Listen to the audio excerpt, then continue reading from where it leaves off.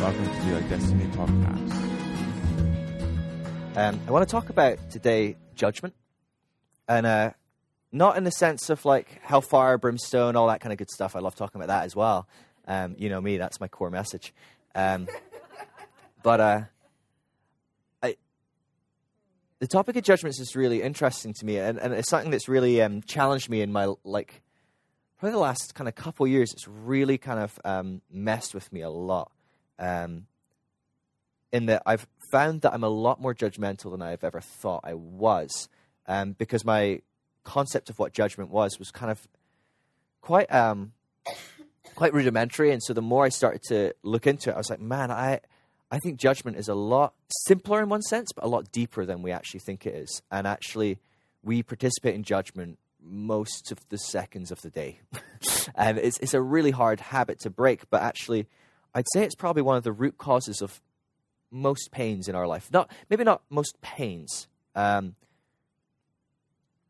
most suffering. And so, for me, I would say pain is inevitable. It just is. It's part of being in the world. God suffers pain. God is grieved. God gets hurt. God gets upset. So, we don't get to escape pain. And even the Bible in the New Testament, throughout the New Testament, promises, look, there's going to be hardships. There's going to be trials. There's going to be suffering. You're going to go through some rough stuff, and that's actually the way this whole thing is supposed to be going. You don't get to escape it. But actually, as much as the New Testament use that word suffering, I kind of want to separate pain and suffering a little bit, in that pain is stuff that happens to us. Someone we love gets sick, someone dies, you lose your job, whatever it is, like something happens, someone betrays you, and you experience this pain, and it hurts a lot sometimes. But actually, suffering doesn't actually have to be inevitable. Suffering is this kind of ongoing pain, and actually, I think the root of most of our suffering is actually found in judgment. And it's when we start to try and evaluate the why behind the pain. And the why behind people's choices, their actions, their words, the things they do. So I just want to touch quickly on judgment. I'm going to read a couple of scriptures for you. But in John 5, verse 22, Jesus says, "The Father judges no one and has given all judgment to me, the Son." And so, a lot of times you think about judgment, we often think, oh, there's Father God sitting in his big throne, and he's like watching us, and he's like making notes, and he's going to judge us for everything we do wrong. But actually, Jesus says explicitly, the Father is going to judge nobody. I am the one he's given the judgment to. But actually, a few chapters on in John 12, he says, "If anyone hears my words and does not do them, I do not judge him, because I have not come to judge, but to save the world." And so you've got this dynamic that Jesus is kind of painting, and albeit it's in very kind of split up parts of the scripture, so it is spread out. But we see this concept that Jesus is establishing, that the Father God is not your judge. He's not here to judge you. And then he says, actually, he's given all judgment. The judgment role is in my hands. And he says, further on, he says, but guess what? I'm not going to judge you either. I'm here to save you. What I want to do is save you, not judge you.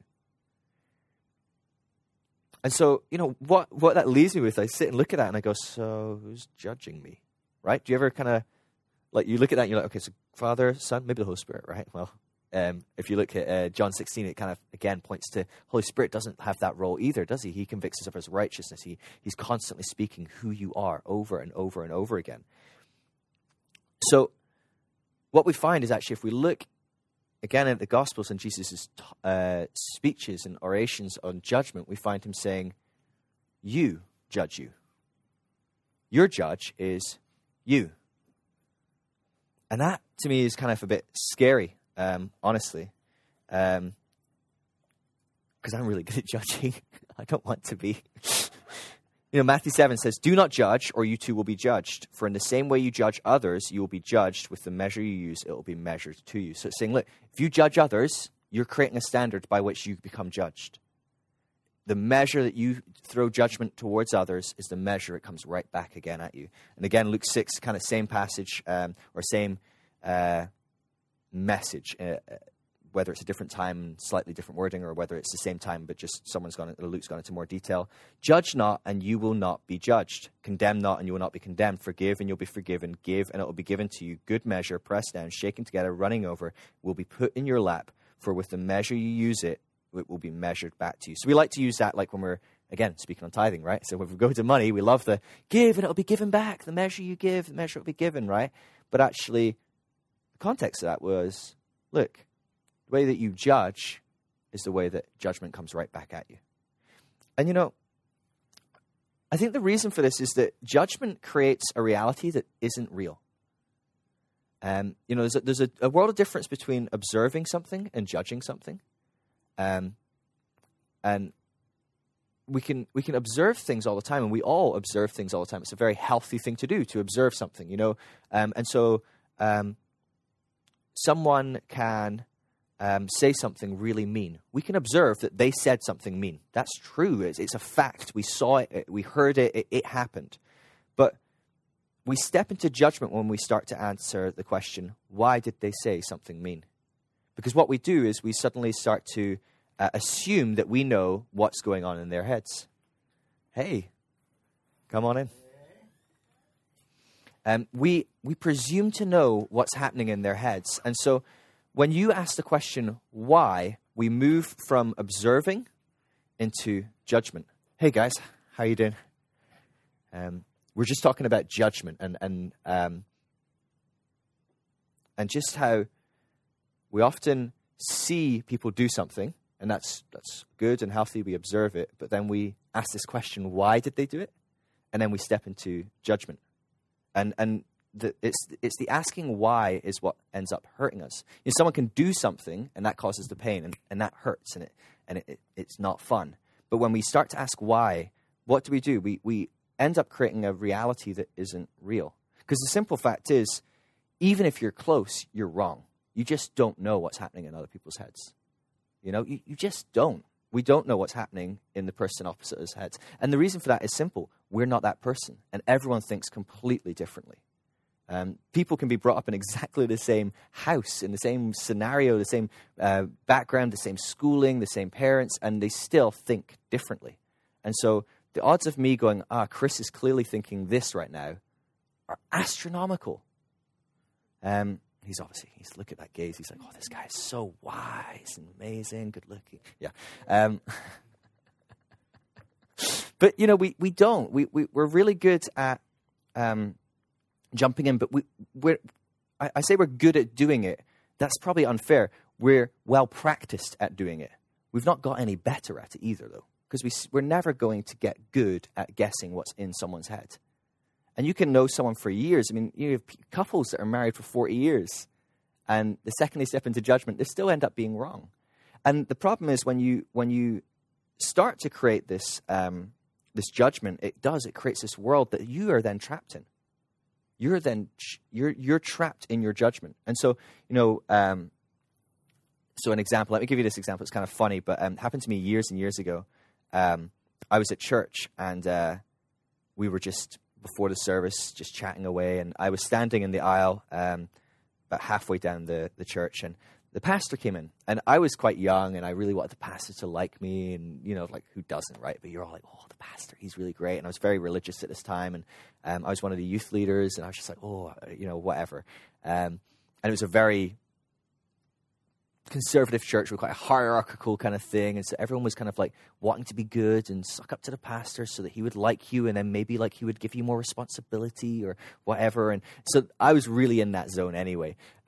What the pastor thought of me was really important to me, right? And it might not be the pastor, but I'm sure there's people in your life that you kind of go, oh, I really want them to like me, or I want them to think well of me, or think I'm great, or whatever it is.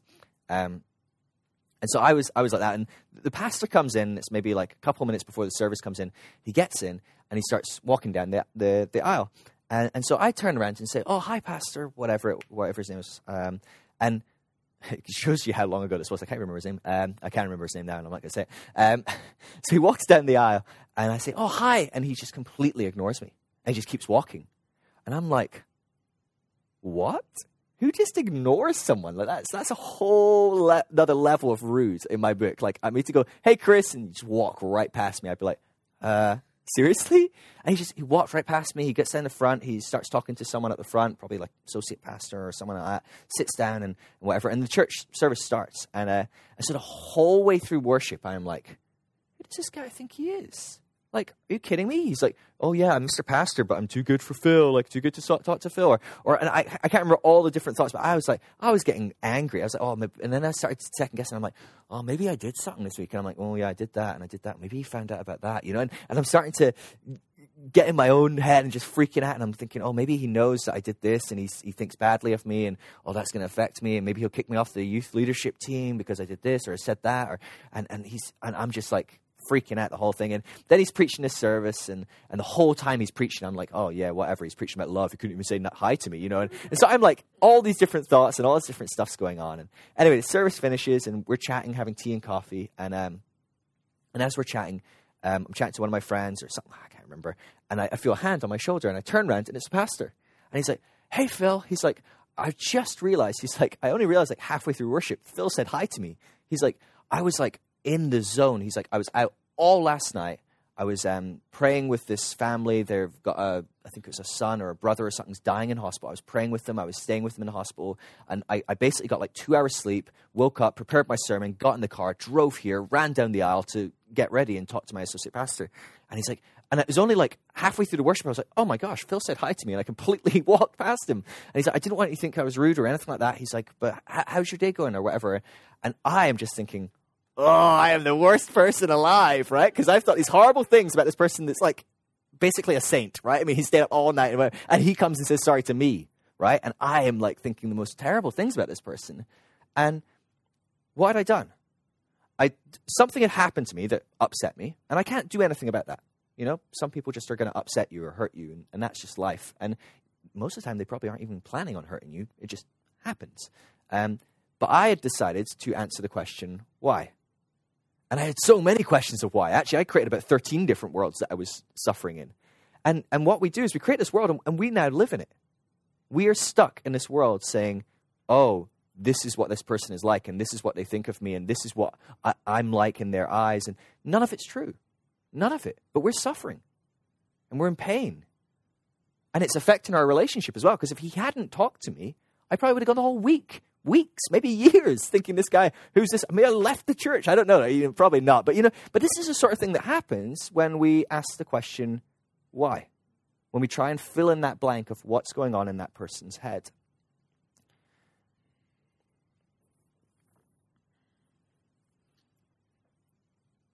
You can only ever know the fruit that people are producing. You can't know the root that causes it. You just don't have that capacity. And the truth is, even when you're right, you're wrong. Like, even if you manage to somehow guess what they're thinking, it's wrong to think that and presume that you can do that. It's just not a healthy way to do life. So even if you're very good at guessing, and I talk to people, I've given this message before when I'm preaching, and someone comes up to me and goes, but Phil, you don't understand. I've got the gift of discernment. God has blessed me to know what people are thinking.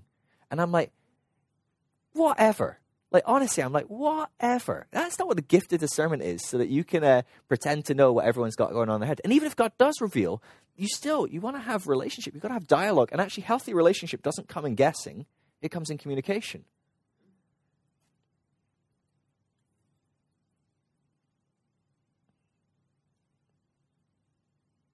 And so I think one of the big things that causes us to do this is that we really struggle with the concept that the world doesn't revolve around us. And the truth is, as something that we kind of, on some levels, we can't remove ourselves from. On some level, the world revolves around us because I'm at the center of my universe. I have there's a I can't remember the medical term for it, but there's a special term for this moment where you kind of can remove yourself from being the center, and you kind of like can look on at your life from a faraway point. And actually, there's some people that they kind of have this psychotic break where they can no longer live like within, but they kind of like live almost as a third person reality, and they kind of witness their life happening. And that's not normal. We can't do that normally. We live right here, and all of you, everything you do in your whole life, all revolves around me, right? Basically. Because I'm the Brad Pitt of the movie. And you guys are waitress 4 and cab driver 2 and, but you know what I mean? Everyone out there is just an extra in my movie. Oh, yeah. But better looking. And not as well dressed.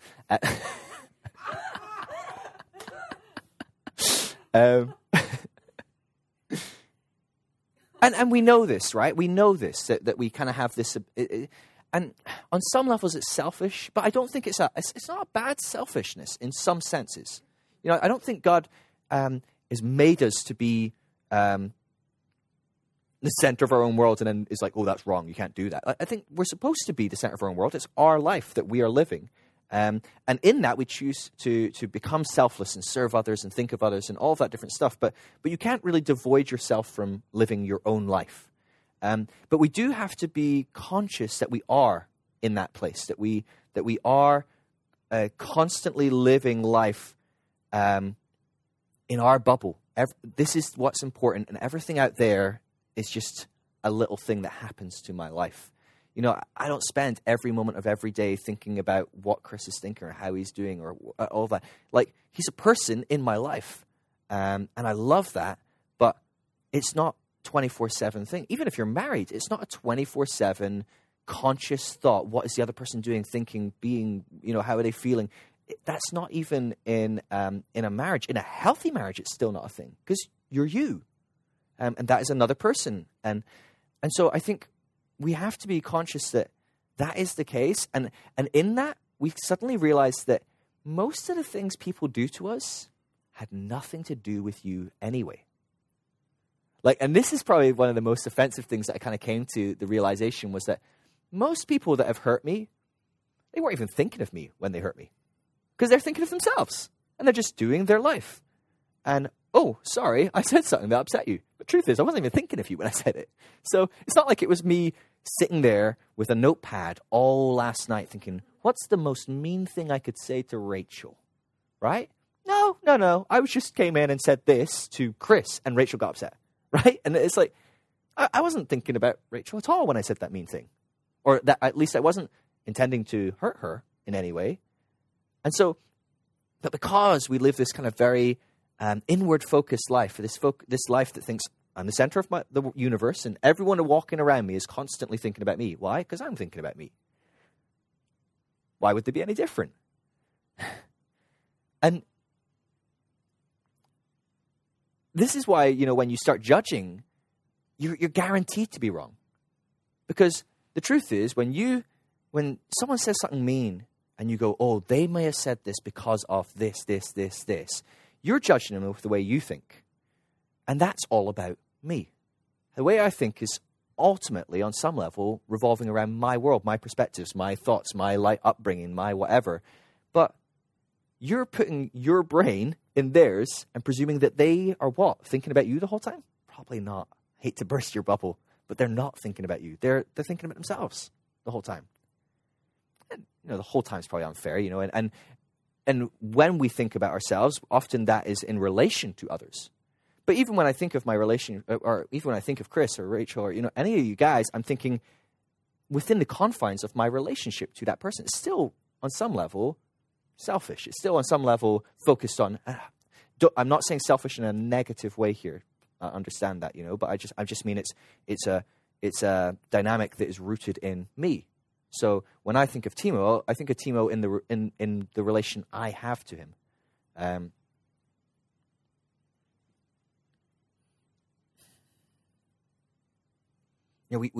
so what we do is we presume to think that everyone around us thinks like we think.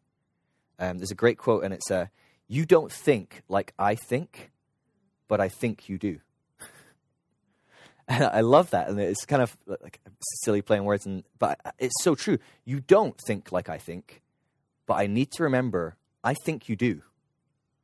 And so whenever I step into judgment, I need to remember you don't think like I think. So what I'm suddenly saying in my answer to the question why is guaranteed to be wrong on some level. Even if I'm close, it's not going to be right. There's a famous saying, and I used to love this saying a lot, and It's that we judge others. What is it actually? I've got it somewhere. We judge ourselves by our motives, but others by their actions. And it's the concept is, and I agree with it in part, the concept is, when you do something wrong, you're like, oh, but I meant well. But when someone else does something wrong, all that you care about is they did something wrong. You don't care what their intention was. But actually, I like that, but I don't think it's true. Because the truth is, we do judge others by their motives. We just make up their motives. We look at that action, and then we go, and this is why. And it's what damages our relationships more than anything else, I think. It really is. You guys are doing your loving, what's it called? Keep Your Love On. And this is so compatible with that and intricately woven into that we cannot be people that fill in the question why. We should be the people that ask the question why. And often we don't even need to ask the question why. The truth is, most of the time something hurts us and we just go, you know what? I'm being a big baby. They probably weren't even thinking about me. What does this say about me? How do I grow in this situation? Because the truth is, when someone hurts you, it's probably a bigger opportunity for you to grow and deal with the pain and realize, why did I even get hurt when someone says that?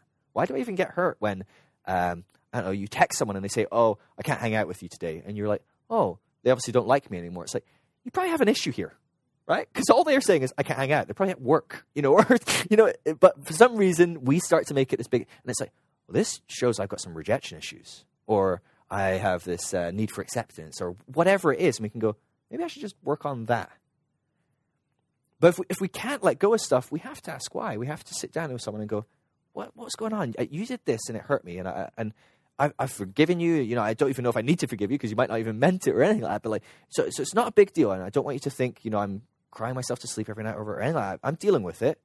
But I do want to know, did you mean something? Did I say something? Have I done something that's hurt you or said something?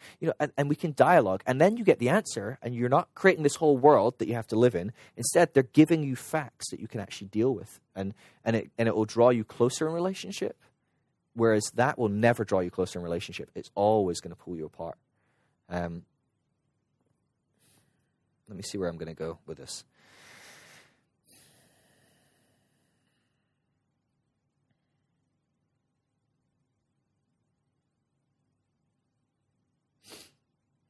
Probably just finish up and we can kind of dialogue about it. I guess I just want you guys to be thinking about this and kind of wrestling with it a bit as you kind of go on. And maybe this is some stuff that you've kind of been thinking about anyway as you've been doing your loving on purpose, and you kind of maybe thinking about it. And I know some of you guys may have heard me speak about it more before as well. But I just really want you to grasp this concept of we are selfish people. And again, not in a negative way necessarily. I'm not talking about I don't care about that person, blah, blah, blah. But I'm just talking about, I'm me. I can't not be me. And everything revolves around me because that's how I live. I don't live over there. I live right here. And being conscious of the person over there is also a selfish person. They are also in their own bubble and doing life their own way. And probably the most obvious, evident truth of this, right? If you don't believe that that you think the world revolves around you or anything like that, which I think most people do, but what makes me laugh about it is that, if you don't think that, what's funny is when we judge others, what are we thinking? We're thinking that they revolve around us. We're going, oh, they did that because of this. It couldn't be any more obvious evidence that you think the world revolves around you. Because when you look at every other person, you're guessing and presuming that they are doing things about you. And so we really need to grasp this, because actually it's probably one of the first steps in learning not to judge is realizing 99.9% of the time, people aren't thinking about you when they do their life around you. They're in their own world. They're in their own thoughts. They're struggling with their own issues and their own problems, and you're just in the way sometimes. And in the way might look like relationship. It might look like being married. It might look like being an acquaintance. It might look being a work colleague. But they're in their own heads doing life, and you're in that life, but you are not that life. And so it's really important that we grasp it, because actually as we do that, we start to learn that the only thing we can trust is our observation. We can't trust our judgments. And the more that we trust our judgments, the more our pain turns to suffering. The more those things that are inevitable turn into things that weren't ever inevitable. We didn't have to suffer. We didn't have to have this ongoing pain. The pain could have been nipped at the bud by asking a question or by evaluating why did that hurt me and what's going on in me that I can deal with. And it highlights this whole thing, doesn't it? That really the only options we have is within us. We can't change the circumstance, the person, the whatever. And so actually judging why and all this different stuff actually isn't even really that helpful. It's helpful in the context of relationship, but in me not getting hurt and me not suffering doesn't help. Because even if I manage to fix this relationship, well, the relationship over there, the same thing might happen. So I can say, oh, Chris, when you said this, it really, really hurt. Please don't say it again. And you go, yeah, I'll never say that again. But then the next person walks in the room and says it. So, am I going to do that 7 billion times? Or maybe I should just consider dealing with the issue? And so, I don't like the thing that says, I'm an island, and I'm not going to deal with relationships well, and it's all about me, so I'm going to sit in the corner and become a Zen master, as long as I can just deal with all the stuff internally, then I can just have really bad relationships and it doesn't matter. I want good relationships, but actually I can't manage every relationship in my life and make sure it's going to be perfect. And so I need to deal with the internal stuff. I need to deal with how I respond to life's pains. And so I think once we kind of have these kind of principles down of not of understanding this kind of self-life, like this living in our own bubble, and understand that other people do that as well, we can start taking these steps of learning to observe, learning to look at the fruit of people's lives. Oh, that person said this, or that person did this. That's good. But then when we go, because that's the issue. So, and I think we start to learn, and, you'll see it occasionally in, the young adults when we hang out and stuff, like, I'll be chatting and Nikki will call me on it and go, judgment, or likewise, Sophie will say something or whatever, and I'll be like, that's a judgment. And she'll be, oh yeah, no, I'm judging. And I think we start to learn to notice, I'm stepping into judgment. This isn't healthy, And it's okay to dialogue and be like, oh, this is how I'm feeling and everything. And you can go, oh, wow, it sounds like you're judging, and that's a real world for you. It's a completely made up wrong world, but it's as real as it can get when you're living in it, and you might think a person thinks X, Y, and Z, and it's completely insane, but it still hurts a lot, right? It doesn't matter whether it's real or not. It's real to you when you make it up and choose to live there.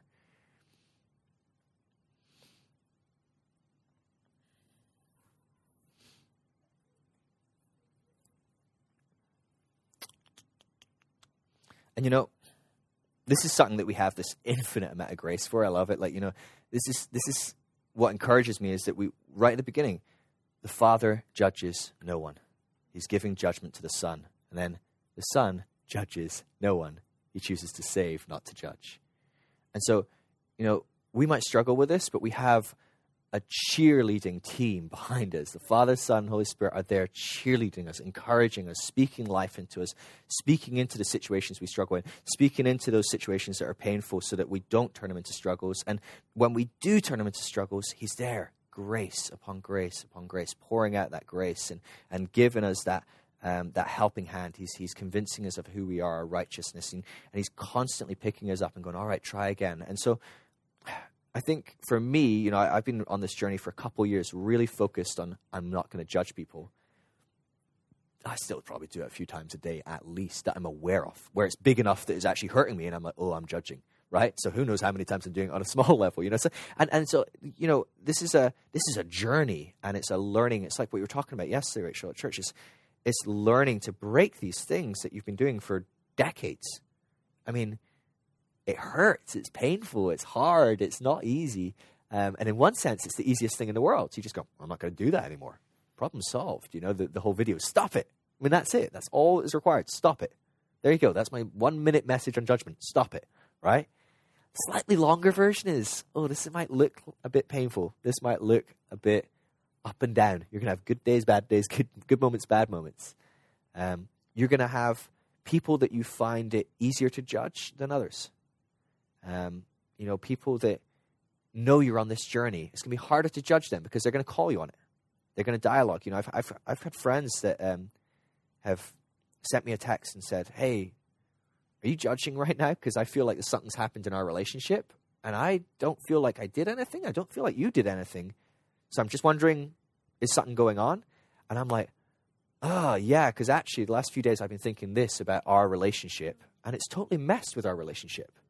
And they've just noticed. And so I think having people that know you're on this journey and joining the journey with you, I think that's the beauty of this community and being in a fellowship and a community that is all on a similar journey and all understands a lot of these same principles and will call each other on it. Like that's amazing, you know. So in the student house, call each other on it, you know, like be like, hey, I don't know if I've done something wrong, but I feel like you've taken something I've done and it's affected our relationship. Is there judgment going on? Can I help clear things up? Do you need to ask me a why? And I think that's a big thing to ask someone. So it's big for us when we're really struggling and we can't deal with it on our own. We actually go, no, I have to talk to this person and figure out what's going on. And we go, why did you do that? Why did you say that? And they go, oh, sorry, I just was doing something else and I didn't realize it would affect you at all. Or maybe they did do it to hurt you. Sometimes that happens as well, right? Some people lash back, and that's life as well. And that's when you have some Danny Silk conversation. Hey, here's a boundary. You're not going to do that again. Or you can stay on this side of the fence. But I think it's really important as well to give other people the opportunity to ask the why. Because I think sometimes we can realize in our relationships, something's going on here. Do you need to ask me a why? What happened? Did I do something? Did I say something that you felt was meaning to hurt you? Because we're good as far as I'm concerned, but it feels like as far as you're concerned, we're not good. And I'd like to fix that. And so I think it's just having this goal always of healthy relationships that don't step into judgment, that are quick to draw the line at our observations, evaluate, do I need to work on this? Always. The answer is always. So you always need to work on this. But actually, is there a further question of, do I need to know what's going on in that person's mind, in their heart, behind the action or the thought or the set, whatever they did? And if that is the case, you go a step further. You don't just work on it here, but you actually go, hey, what's going on? Why did you do that? Why did you say that? For me, like, this has absolutely changed my life more than probably any kind of message I can think of on a relational, kind of vertical level, you know, or a horizontal level, sorry. So in the way that I relate to my friends, my family, even complete strangers, I can't think of a thing that God's kind of started to reveal to me that's changed the way I relate in a bigger way than stop judging people. Let's stop there. Let me quickly pray for you about this, actually, and then we can just do some Q&A and we'll finish up. But Father, I just thank you so much that you judge no one, and that even in giving your judgment to your son chooses to judge no one. That, God, we are our own judges, and we have the opportunity to judge no one. God, help us to be people that don't live in a life of judgment, that we don't live creating our own worlds and suffering the consequences of that. Help us see any areas right now that are going on in our lives where we may have judged someone in our lives, and help us separate, to draw the line between what we've observed, the truth of what actually has happened, of what's been said, of what's been done, and the judgment, the reality of this made-up world that we've stepped into. And help us draw the line, help us throw out the judgment, and help us deal with how that observation has affected us. Help us be challenged. Lord, convict us where we need to be convicted of how we respond to hurts, how we respond to pain. And Lord, if we need to talk to people, help us be brave to have that brave communication, to ask why, to dive in and to value relationship above everything, Lord. Yeah. God, help us just do this well. Give us grace for when we don't do it. Help us embrace it as a journey, to not beat ourselves up when we mess up or anything like that, Lord, but just to understand that this is an exciting, lifelong journey we get to go on of learning to do relationships better than we've ever done. Every day, our relationships have the opportunity to be better than they were yesterday.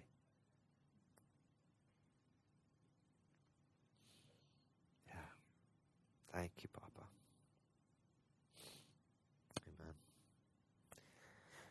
If you guys have any questions, it can be about that. It can also be about anything else I've talked about, and it can also be, if you want me to address anything that Timo said, that's fine as well.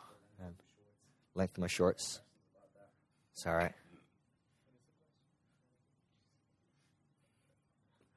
Timo's very strict covering of the knees is required. No shoulders, no knees.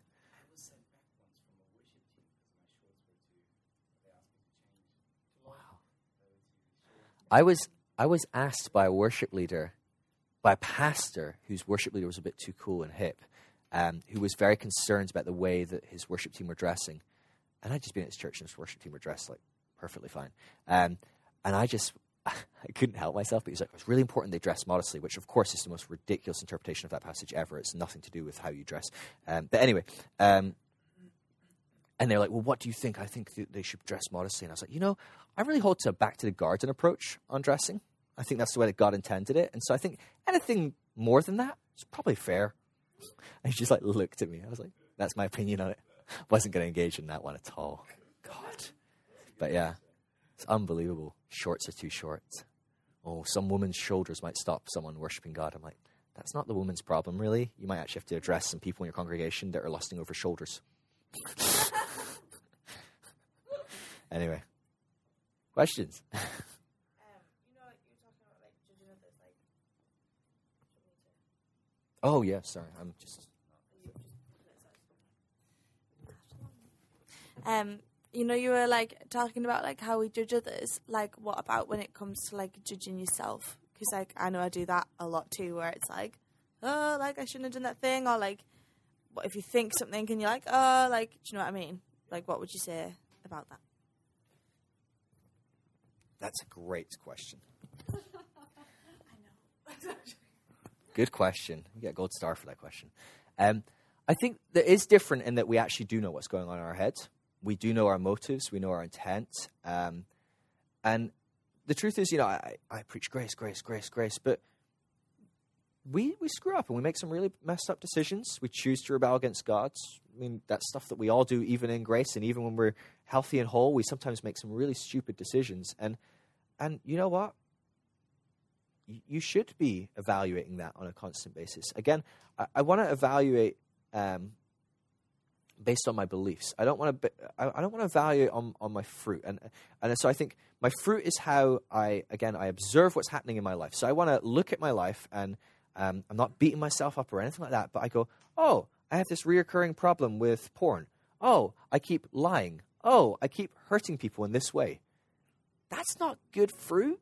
I don't want that fruit in my life. So I'm not going to sit and, pick the fruit off all day because that doesn't help, right? I mean, you can put a porn filter on your computer and, yay, you're perfect now. No, right? You're still undressing people as you drive down the street or whatever, in your mind, hopefully, right? Not, actually.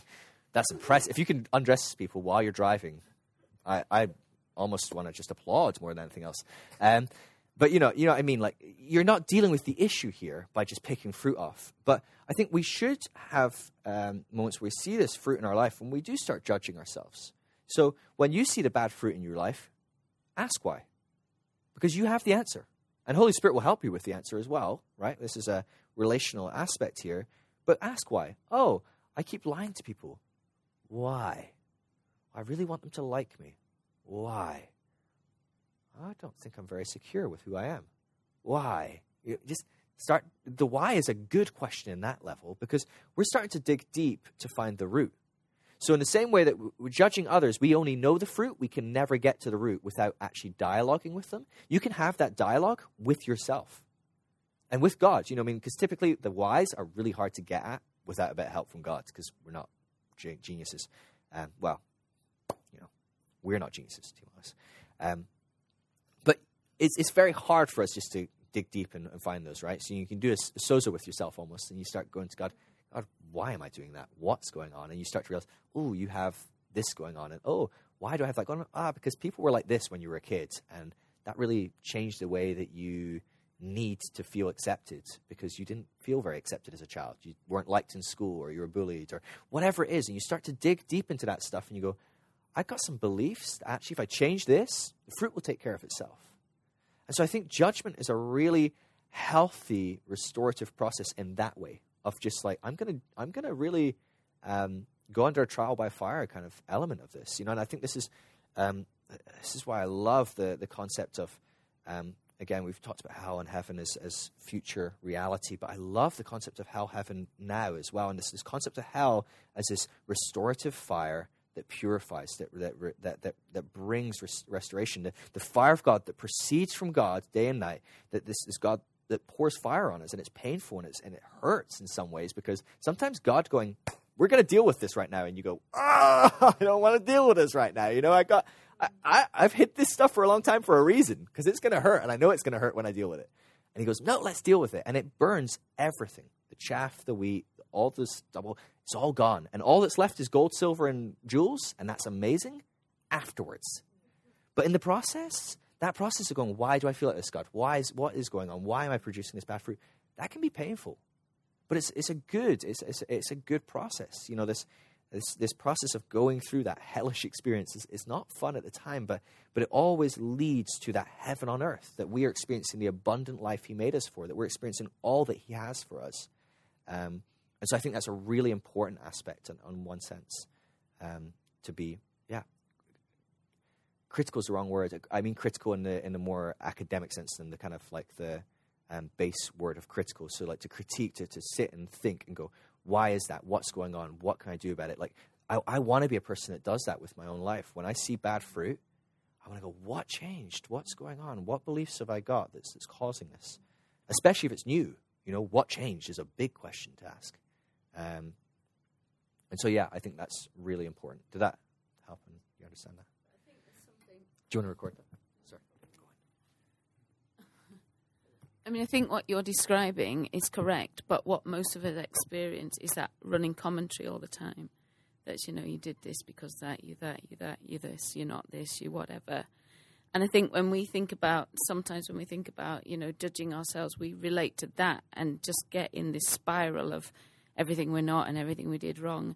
And I just think that's a real, maybe demonic is too strong a word, but it can be a demonic thing. I mean, it's just such a accusing kind of commentary all the time. And that isn't the judgment that we're supposed to live in. I mean, that just needs silencing and shutting up and, you know, declaration of the truth about who we are.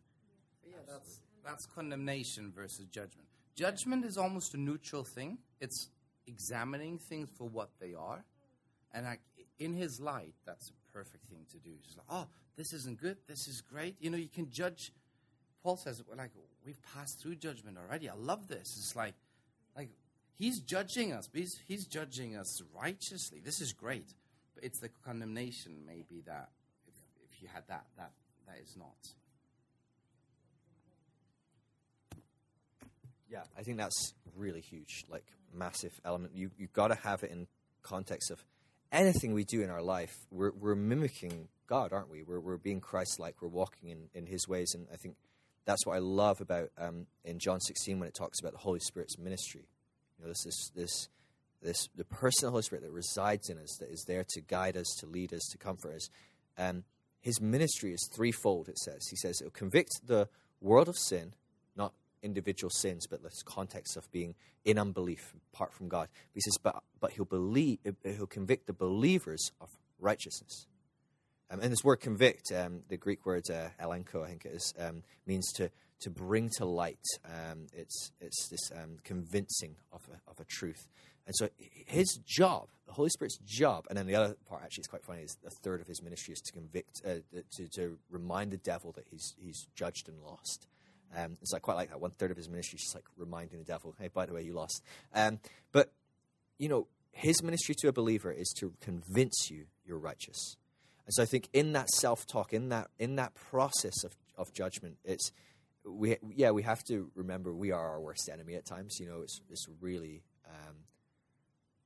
we really can be, you know, that self-talk because we're feeding on the stuff that needs to be restored, the stuff that needs to be worked on. A lot of times that's what's driving us, and that's what has that driving voice. And so I think it's really important to be like, in that process, evaluating, does this look like Jesus? Does this look like Holy Spirit? Would Holy Spirit be right now sitting going, Rachel, you're an idiot because you did this and this and this and this and this? No. You'd be like, Rachel, this is who you truly are, and you're like this and this and this and this. And hopefully that leads you to go, there's a whole bunch of stuff that isn't compatible with that. And you don't beat yourself up for it, but you go, okay, so if this is who I am and that's not who I am, again, all that kind of does is then it starts to highlight the fruit. And you go, oh, that's bad fruit then. That's not fruit of who I am. So why is this coming up? So hopefully when we do that, all it's doing is highlighting stuff that we can then trace that back to beliefs. So yeah.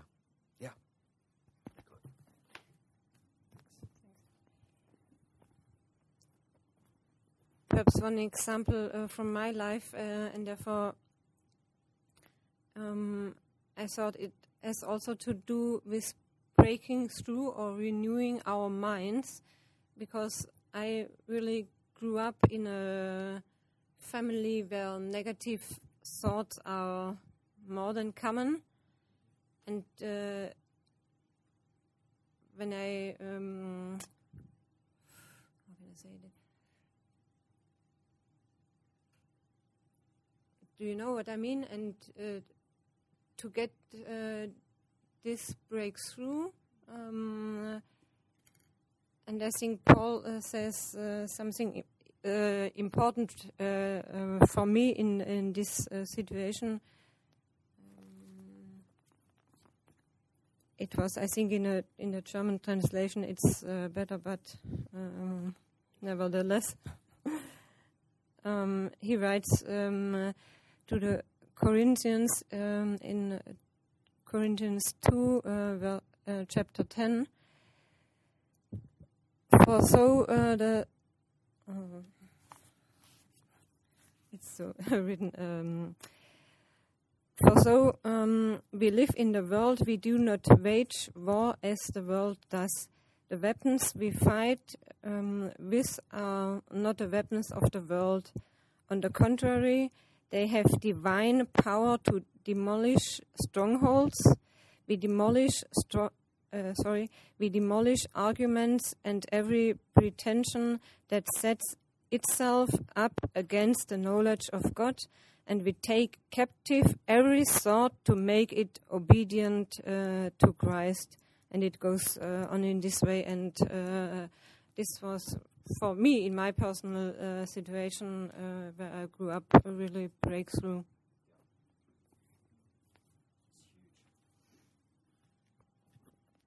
Yeah, I think that's huge, because that's like, it's one of our favorite passages for spiritual warfare, isn't it? And we talk about it all the time, but actually it's all about our thoughts. It's saying, look, take captive of your thoughts, demolish arguments, and all these different things. And so he's just highlighting, look, this is all a journey of renewing your mind. And in some ways, I guess that's when we look at this judgment, it's actually doing the opposite of renewing your mind. It's kind of intentionally creating wrong beliefs. And I think that's why it's so damaging. It's literally the opposite of repentance. So if repentance is to renew your mind and change the way you believe in a positive sense, then judgment is to change the way you believe in a negative sense. It's to have the facts that are real and then go, I'm going to go from there and create a whole world that isn't real and choose to live in it. And I couldn't think of anything more destructive, because it's the opposite of that process in Corinthians. Did you have something you wanted to say? But I just wanted to add something, because what I figured out is like the journey I'm on at the moment, with that when I judge, that it's often actually not just that I don't value the other person. Often it's also that we don't value ourselves through it. It's like, for example, like what you were saying with this thing, like this guy run up there and didn't say hi to you, and obviously it was for some reason important to you that he would recognize you and just say, hey, Philip, and he didn't do it. And often then we like start to think, and I do this a lot, start to interpret like, why didn't he say hello? Like, what is going on? But then we make it so complicated through this, instead of actually saying, I really need this hug, or I need this attention, or whatever. And then just saying, hey, when you see me, it's like with my friends, one of my friends, I don't know, he had like this few weeks where he was really busy, and often he wouldn't just say, like, when you would see him, sometimes he would say, hey, and suddenly when we were somewhere at the party, he just left. And then I was like, why didn't he say goodbye? It's something, And for me, it's like some people who are like, especially people who are important to us, it's like for me something, when I'm going with them somewhere, I want them to say goodbye. I want them to say, hey, you know what I mean? Like, yeah. And often then, like, because it's a value of me, it's something that's on my heart that I really, where I feel loved, and then of making ourselves vulnerable and actually saying this. I think it's so important, especially also for other. I think it's the key for relationships, like this honest communication, like constantly. Because I know from my life, like for myself, there's so many walls got built up with people sometimes because it was just judging, like from my side.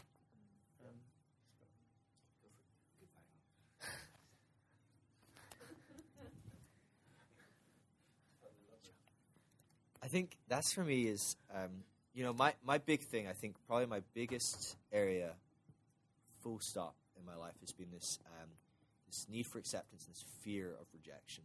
And, I can trace back most of the major suffering periods of my life came because I was living a fear of rejection. And actually, often your fear of rejection becomes a self-fulfilling prophecy as well. Because what you do is you start to think about something, and you go, oh, Rachel doesn't want to be around me. She doesn't like me because X, Y, and Z, blah, blah, blah. And actually, you've created this whole world that now you're living in. So now my relationship with Rachel goes downhill.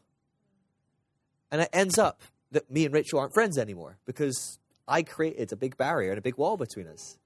And so I think being conscious of the battles you're facing, because the truth is, we probably have about 3,008 things that we probably need to deal with, right? But the truth is, God's so gracious, isn't he? Like, and you see this all the time when you look at someone else and go, they really need to work on this. And you talk to them and they're like, oh, God's teaching me about this. And you're like, really? That's the thing that God's teaching you about, right? Anyone do that? No? Just me. Okay, judgment. Nailed it. But he's so gracious and going, actually, this is what I'm going to teach you about right now. This is what I'm going to work with you right now. Let's work on this. And very rarely is God going to have you working on 25 different things at once. He's so gracious going, this is an area I really want you to focus on. And I think that's something that I really found has helped me is knowing that, honestly, rejection is my big, big thing. Like, it really, really is a huge... I just constantly, if I go into judgment mode, it's usually because I feel rejected. And so... just yesterday, I had plans to see some people. I have not seen them for months, and we made plans 6 weeks out. And they're like, they were coming to sale. We're going to hang out for the whole day. I was really looking forward to it. Get a text at 9 in the morning. And I sent them a text on Thursday saying, hey, what's the plan on Sunday? Like, what time are you guys getting here? Blah, blah, blah. Get a text at 9 o'clock in the morning on the Sunday going, hey, we can't actually make it anymore. Sorry. That was it. Oh, rejection. All my buttons are getting pressed right now. It's like they're getting sledgehammered. It's not even like just a touch. It's like they've pulled a sledgehammer out and they just whacked my rejection button. And I'm like, And I'm like, okay, don't do this. And I'm like, nope, still doing it anyway. I can't stop doing it. I feel really rejected right now. And so it's funny. I went and talked to one of my friends, and I ended up hanging out with different folks anyway yesterday and doing different things. But I was talking to one of my friends, and they're mutual friends with these people. And I was just saying, I feel really hurt because I've decided to judge these people, and I feel really hurt by them. It feels like they've rejected me. And they're like, oh, actually, they're going through this, and this right now. Some big stuff's happening in their lives and this. And I sent them this massive long message, and he sent me like a one-word thing back going, like, I can't talk right now. I've got too much going on. I just can't process right now. And I'm like, judgment. It's nothing to do with rejection, but, it's a button. And what I find is actually one of the most helpful things is being aware of the thing that God's putting his finger on and going, we're working on this, right? So unfortunately, I've been working on this one for years. I don't know if I'll get to any of the other stuff. But it's like, we're going to work on this. We're going to work on Phil. We're going to work on your issues with rejection, with your need for acceptance, with all this different stuff. And actually dialoguing with the people closest to you and going, you know what? One of my big issues right now that really for me, it presses all my buttons and freaks me out is when I feel rejected. And when your closest friends know that, they get to work with you in that as well. And they get to do things to actually help you become less likely to dive into that judgment. And so, like my close friends know for me, like that's a big thing for me. Like it really is. Like I really have rejection issues that I need to work on. Like, and it's not actually I've been rejected that much. It's that I take everything as rejection. It's like I need to work on that. And whose issue is it? Mine. It's not any of the people that, even if someone rejects me, it's not their problem. They're responsible for themselves. That's it's not my problem. It's their problem. They can deal with that. But I need to figure out how am I going to go through this healthily. And I'm going through it better than I've ever done in my life. But I just know it's a button that gets pressed. And so dialoguing with people as well and just going, this is actually something that is really being highlighted right now, and this tends to be where I step into judgment, is around this topic. So I think I talked about this at church like a year ago or some time ago. I remember when I first moved to Sale, I was like, I need to like really create community here because I don't know anyone, and I need community. I need to be around people. I need to have lots of friends and just do life well. And so I just was really intentional. I'd meet up with people every day, go for coffees, go out at night, hang out, have people come around to my house. I rented an apartment that is way outside of my means so that I could fill it with people. And I knew that I'd have a place to bring people to, and doing all this stuff. And I'm texting people every day. And, every morning I text 10, 15, 20 people. Hey, how's your day? What are you up to today? How was yesterday? Or whatever. At the end of the day, I'll send those texts like, hey, what's going on? Blah, blah, blah. And that's not something that's actually that normal for me. I don't really do that. But I'm being super intentional. And it was really hard for me because I'm being really intentional with all these relationships that 9 times out of 10, and that's an understatement, probably a lot more than 9 times out of 10, probably like 49 out of 50. The people in my life that I'm texting, I'm the one doing the texting. They're the ones occasionally replying. And it's really hard when you got rejection issues not to be like, nobody wants to text me. No one's asking me how my day was. Like, I wake up in the morning, the first thing I'm doing is texting all my friends going, hey, how was your day? If I don't text anyone, it's like 3 p.m. I've still not got any texts saying, hey, how was your day? And I'm like, my rejection issues, And it's nothing to do with any of these people rejecting me. They just don't text as much or whatever, right? Like that's not my default either. I've made it my default because I really want to be intentional. And so just being aware of the stuff that God's putting your fingers on, again, it's another massive tool that stops you stepping into judgment. Because time and time again, things happen and I go, and I'm like, I can feel myself wanting to ask why, but I can also feel myself going, this is the rejection thing. And I know when I feel rejected, my immediate response is to start judging and to give a whole reason for why people are rejecting me. When I know 99 times out of 100, nobody cares enough to reject. They're not even in that zone. They're just doing something else, And so someone cancels on you last minute. They've got stuff going on. It's got nothing to do with you. It just doesn't, right? Or someone doesn't show up to your party. Oh, they had a car crash. It wasn't anything to do with you, or whatever, what I mean? But for me, I'm at my party going, oh, they don't like me anymore, blah, blah, blah. It's like, you're an idiot, Phil. You are an idiot. Like, absolute idiot, right? And that's probably not, that's me then stepping into the not partnering with Holy Spirit moment. But I'm like, come on, Phil, pull it together. And so, I think it's just really helpful to be self-aware, knowing what God's teaching you, what this stuff is, when you go through your soul and go, that's my issue, and here's the root beliefs, and you're going to work on that. But again, it's not a night-day moment. It's not a black-white. It's not an immediate process, is it? And on one level it is. We step out of it and we're like, I'm free. That's great. But there's still a process where we have our old patterns and our habits and our beliefs, and we step into them time and time again, in that journey. And we get better and better and better and freer and freer and freer. And to the degree that we just feel completely free potentially, but it's still a bit of a journey, isn't it? And so knowing what journey you're on helps you not step into judgment. More questions, thoughts, comments? I'm an expert at judging and spending just weeks and weeks and weeks thinking about somebody or something or what they said and dreading it, kind of having the time where you just think, please don't do that, because I can't deal with this 3 weeks of not being able to get over something that actually probably didn't even happen. And I think it's a matter of protecting your inner meditation. And that's why, Paul says, think about these things. Think about whatever's good, whatever's lovely, whatever's virtuous, whatever is noble. Think about it. Because as human beings, we just have this tendency for the meditation of our heart to stray into destruction, which is what it becomes. And then some of us even get sick because of it, because the resentment and the bitterness and it honestly does eat you up and cause disease sometimes. And it's like, no, it's not like a super spiritual religious kind of thing to be meditating on God all day. It's actually where our life comes from, and it's where peace and hope and joy and being able to live comes from. And it's like, I was really helped when Phil spoke in church, really helped a lot just to realise this difference between observation, yes, that happened, I'm just not going to draw conclusions. You did this because, I had a problem with Sarah moving my shoes in the house because I thought if she moved my shoes, she just didn't want me in the house.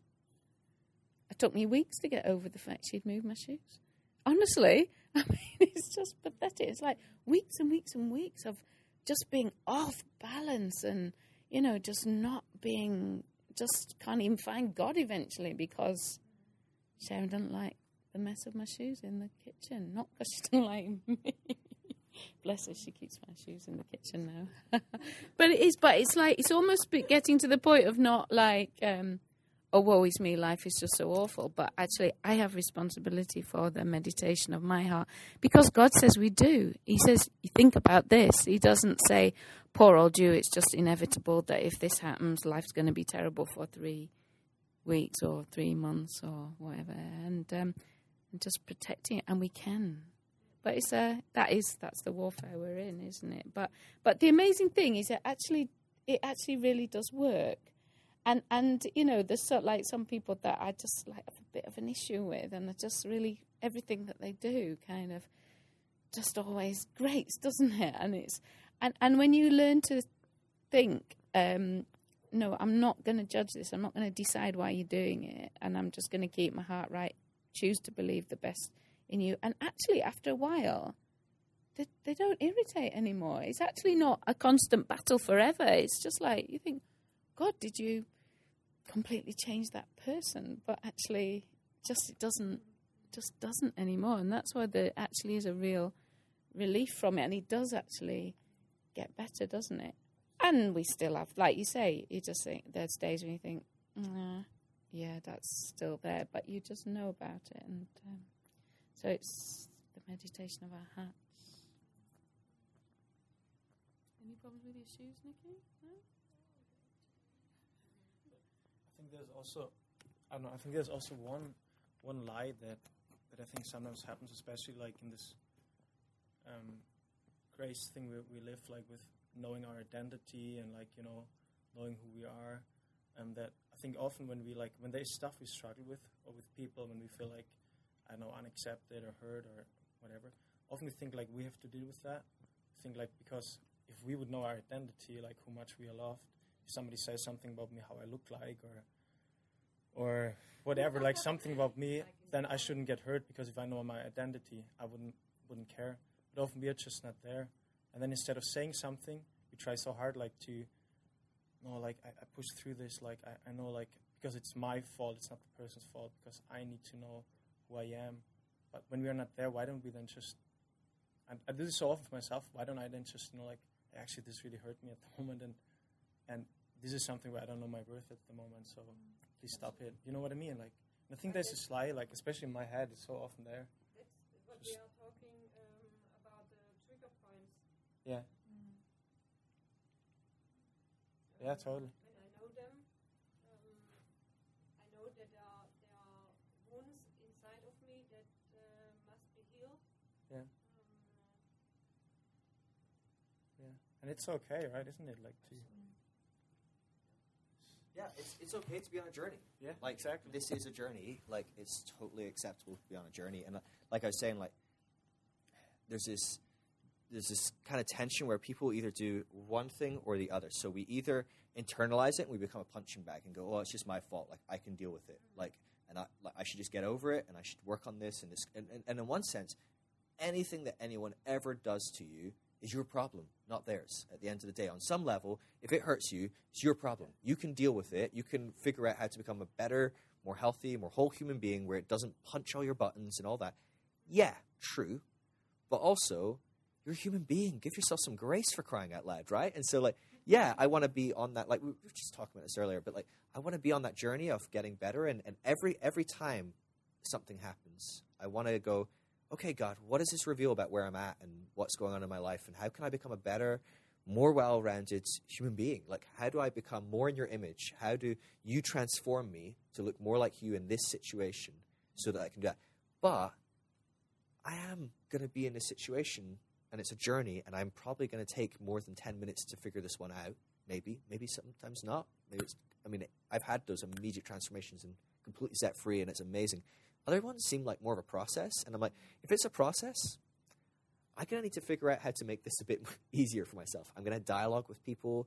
I'm going to ask the why. When people hurt me, I go, hey, what was going on there? Did you mean something when you said this? Or when you did that, what were you thinking? Because it actually really hurt me. And they go, oh, sorry, I wasn't thinking of you. Or, oh, I hate you and I want to hurt you a lot.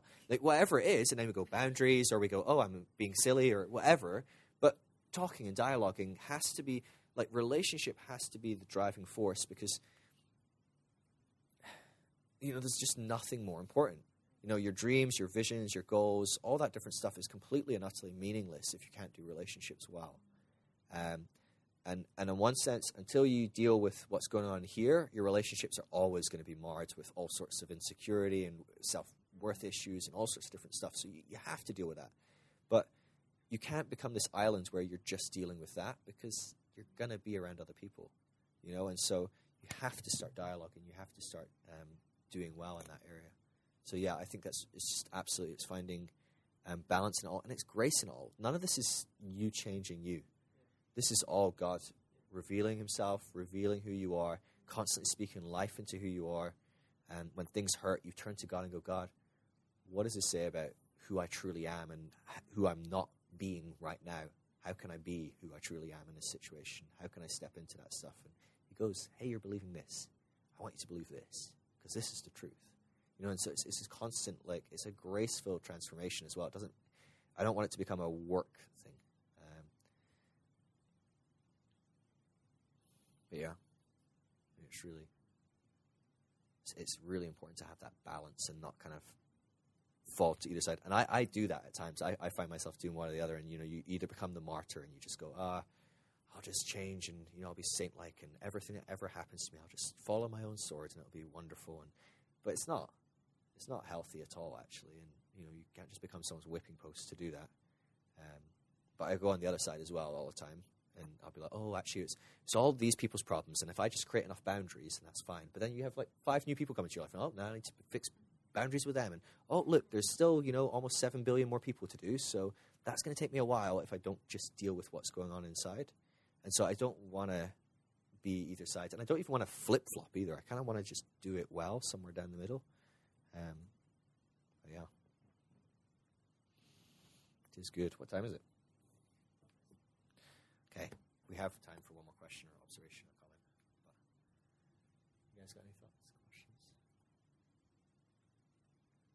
Okay. Please. Just like about when we feel wounded, I think there is something beautiful about our humanity, and that we're not completely untouchable, isn't it? And like unscalable. But like I was talking to someone the other day, and they were like, I'm having a really difficult time. My family is going through this, and it's bringing out a lot of stuff in me. And I just thought, I'm thankful like that she feels wounded, because that wound has opened her up to let go of whatever's festering inside. So it's almost like when we have like an operation, it's to remove something, and then we heal back up again. Like I wouldn't want to heal back up without that thing being dealt with. And sometimes it is like, there's still a little bit of something left over. But I just thought, sometimes like I'm really thankful when somebody presses my buttons. I'm not at the time, but afterwards it's like, that's just a pointer towards something I really want to be without, and I can deal with it. And next time I will be immune to that situation in a way of I'm healthy, so I'm not going to be affected by it. Yeah. I think that's the kind of concept of that restorative fire thing. And I think that's the thing is, every situation in life, you have the opportunity to become a better person.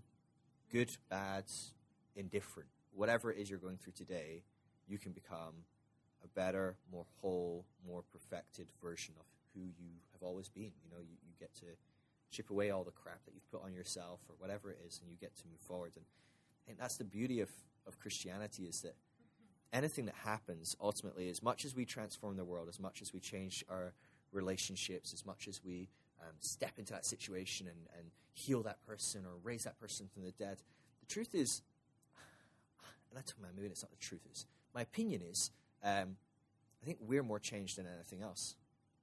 I think we are the ones that are transformed more than anything we actually transform in some sense. And I think, I heal the sick, but I think in that process, I actually become more transformed than the person that got healed. Because God reveals something to me. He teaches me something. He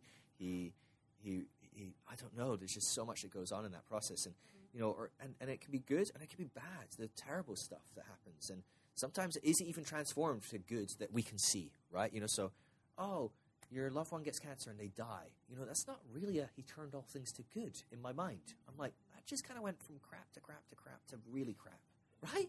And you're like, that just seems bad.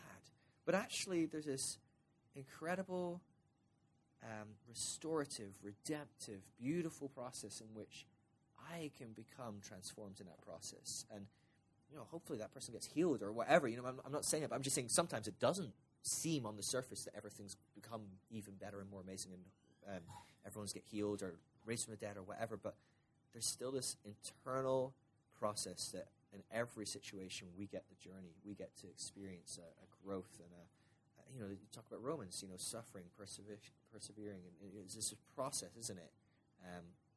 We rejoice in suffering because there's a process that then makes us a better, more whole, more rounded human being. It draws us closer to God. It does all these different elements. And so I think, there's a beauty in the suffering. And Nikki teasing me because I will talk about how good suffering is way too much, I think, sometimes for her liking. But I think it's because we focus on how great being great is. And we're charismatics, right? We want everyone to be healed and to be blessed and to be prosperous and all that. And I want all that. Like, I believe that's God's will for us. But actually, when it doesn't work, I love it because it's a great opportunity for me to grow. And the truth is, I don't know if we're ever closer to our fellow human beings than when we suffer.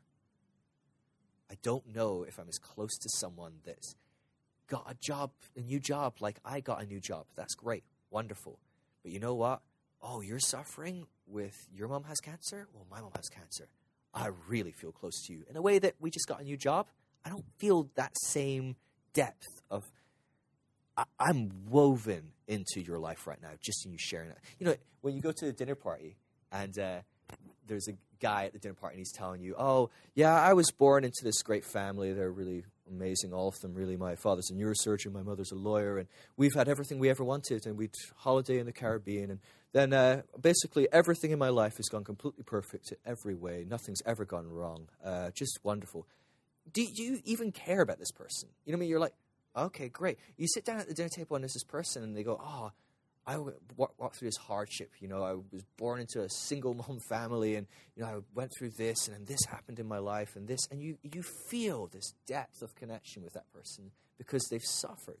And I think there's something about suffering that it brings us close together. It helps us grow. It helps us learn. And so, not God's plan, but there's something about it that's beautiful, like you said. Like it's this beautiful opportunity for people to grow, for people to get a depth with God that they probably didn't get while they were just going from glory to glory to glory in one sense. And so I don't know. I think, sometimes I don't think we glorify it and we look to suffer, but I think we embrace suffering. That's what Romans 5 is talking about, isn't it? We see suffering and we go, I'm going to grab you with everything I've got and dive in. And I'm going to allow this to transform me, to change me, and to transform the people around me, and use it as an opportunity to transform people's lives. There's just something about it. I remember when I was going through my divorce, my wife had left me, and I was hadn't really told many people. I told a few people down here. I was up in Aberdeen with my family, and maybe like my family knew, Timo knew, Andy and Sharon knew. That was about it, I think. And I was in Aberdeen, and I was talking to this guy I barely ever met. I think I met him like twice, and I'm chatting with him. We're just catching up, and I just got distracted. I just didn't want to be in my own head, so I was like, I'll go out to hang out at your house, and we'll just catch up or whatever. I barely know this guy, but he was the only guy that asked me if I wanted to hang out that night, and I'm like, I don't want to be alone with my thoughts. I want to hang out.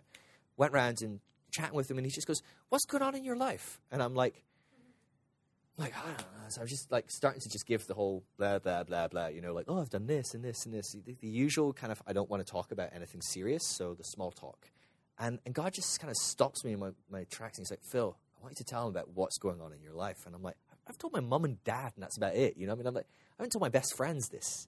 And I'm like, oh, whatever. I don't really know this guy. Let's go. So I start telling him, I'm like, this is what's going on. I just shared for like 5-10 minutes. And this guy, I barely know him. We've maybe hung out 3 times before. And he's got tears running down his cheeks in 5-10 minutes. And I stop and I'm like, you okay? And he's like, just today, my girlfriend broke up with me after 4 years. And I just really felt, he's not a Christian at all. And he's like, but I really felt I should contact you and see if you wanted to hang out. He's like, I don't know why. He's just like, I just thought I should. And we just connected on this incredible level that if I wasn't suffering, if I hadn't shared my sufferings, if I hadn't allowed someone else to share in my sufferings, we wouldn't have had this opportunity to grow and to feel relief and to feel camaraderie. You know, there's something in that. And actually then the next day I was on a plane and this guy's sitting next to me and he's chatting to me. He's got a new iPhone. I think I asked him, did he like it or something? We're chatting and then he just like decides, he goes, so why were you in Aberdeen or something like that? Or why are you going to Manchester? And I think I'd mentioned that I was living in Dublin before or something. He's like, why are you going to Manchester then? And I was like, I can't remember what I was going to say. I was saying, I'm visiting friends, which is kind of true. But then God said to him, tell him why. And I'm like, the guy's sitting on a plane. I don't know this guy. Like, and I'm like, oh, whatever. And so I was like, oh, I'm actually going through a really hard time. My wife chose to leave me, and it's, you know, I'm really quite upset. But like, I was with my family in Aberdeen, and now I'm going to Manchester. And he's like, dude, he's like, the reason I'm flying to Manchester is I'm trying to win my girlfriend back. She left me, and blah, blah, blah. And we start connecting on this massively profound level. I invited him to come into the lounge with me, and we chatted for another couple of hours. And there's something about, I don't know, being real with your suffering as well and allowing people to engage with it and just being real with who you are. I don't know, it is beautiful. That's completely like, whew, I don't even know why I went all that way, but I don't know, it's just, there is something beautiful about it. And I think we should be careful to sweep suffering under the rug in the charismatic kind of charismania of prosperity, goods, glory, glory, glory. That's what I'm going for. That's what God's for. That's what his will is. But it doesn't always happen, and I think we should embrace and live now when it doesn't happen. I don't want to live in the future when there's an opportunity for me to live now. And so I'm going to pull the future into now, but I'm going to embrace now and walk through it and learn and grow. Thank you for listening to the iDestiny podcast. For further information, check out www.idestiny.org.uk.